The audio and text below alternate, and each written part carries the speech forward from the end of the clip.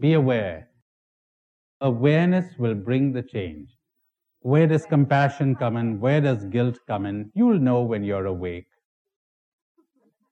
If you're guilty right now, how on earth could I explain that to you? And how would you know what compassion is? Sometimes people want to imitate Christ. When a monkey plays the saxophone, that doesn't make him a musician. You've got to be Christ, then you know exactly what to do, given your temperament, given your character, given your situation, given the character and temperament of the person you're dealing with, you know exactly what to do. No one can tell you. You must be what Christ was. You will know, but merely external imitation will get you nowhere. You may think that compassion is softness. There's no way I could describe compassion to you. There's absolutely no way. Compassion can be very hard. Compassion can be very rude. Compassion can jolt you. Compassion can roll its sleeves up and operate on you. There are all kinds of things. Compassion can be very soft. There's no way of knowing.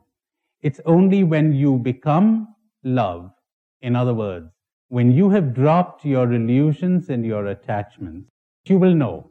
As you identify less and less with the me,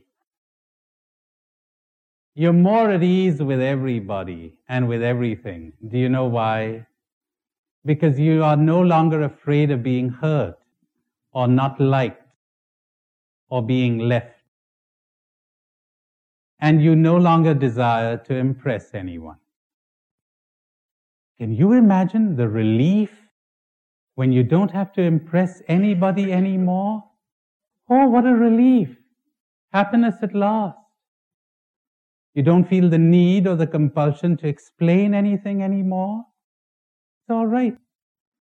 And you don't feel the need or the compulsion to apologize anymore. What could you expect of an ass? He behaved like an ass.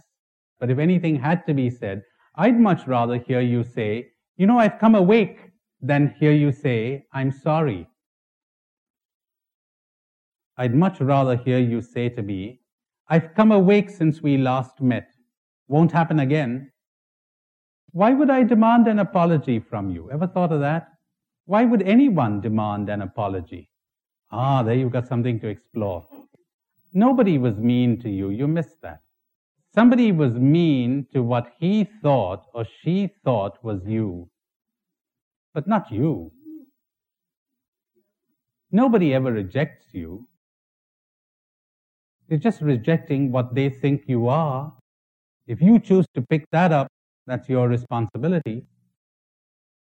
But that cuts both ways, Nobody ever accepts you either. Ever thought of that one? Until somebody is awake, that's the way they're behaving. They're accepting or rejecting their image of you. They've fashioned an image of you, and they're rejecting that, or they're accepting that. It's really devastating to go deeply into that. A bit too liberating. Very liberating. How easy it is to love people when you understand this. How easy it is to love everyone when you don't identify with this or what they think this is.